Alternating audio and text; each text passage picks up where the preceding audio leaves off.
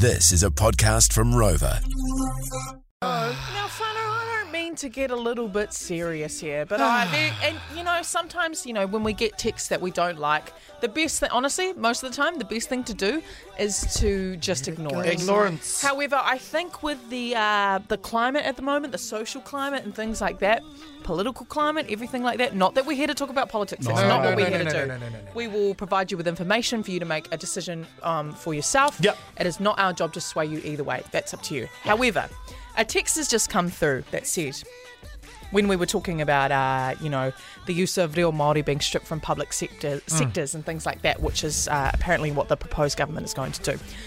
A text here says, you Māoris need to get over it. Ain't you lot islanders anyways? Why do you give a... Oh.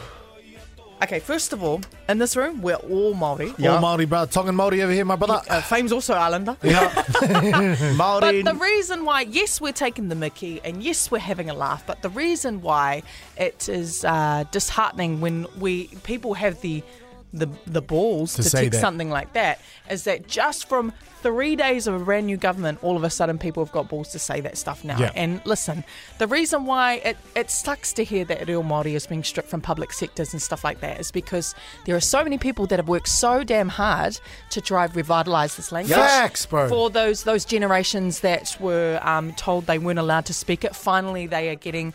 I don't know, what would be the word storm? They're finally getting their moment to be able to learn their language and everything like that as well. So, and there's some of us that grew up thinking we're not Māori enough, you're only a 16th, everything like that, to the point where, and I think that's a really colonised mindset where we were told that you're only a little bit so you actually don't get a right for this and that. So, but the fact that, there's a whole generation that have had the power to try and revitalise this language so it becomes more and more normal. We're hearing Māori greetings and address on the news at 6 p.m. every night, which honestly seems so minor.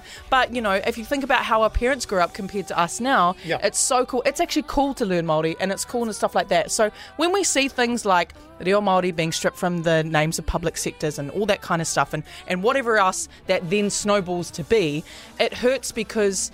finally, we got our language back, and it feels like we're taking 10 steps backward with 100%. Our language as well. And I am so incredibly proud to be Māori. Let me get that straight. That is everything that I'm built with the station and myself as well. So reading this stuff, man, grow up.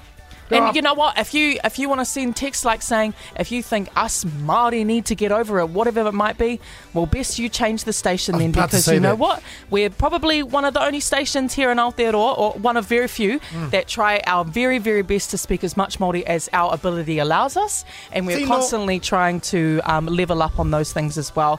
We've had some, really beautiful people that have helped us along the way. Here in Auckland, we are an iwi frequency as well. Ngāti whātua, kia ora to you guys, and thank you so much for letting us broadcast every single day.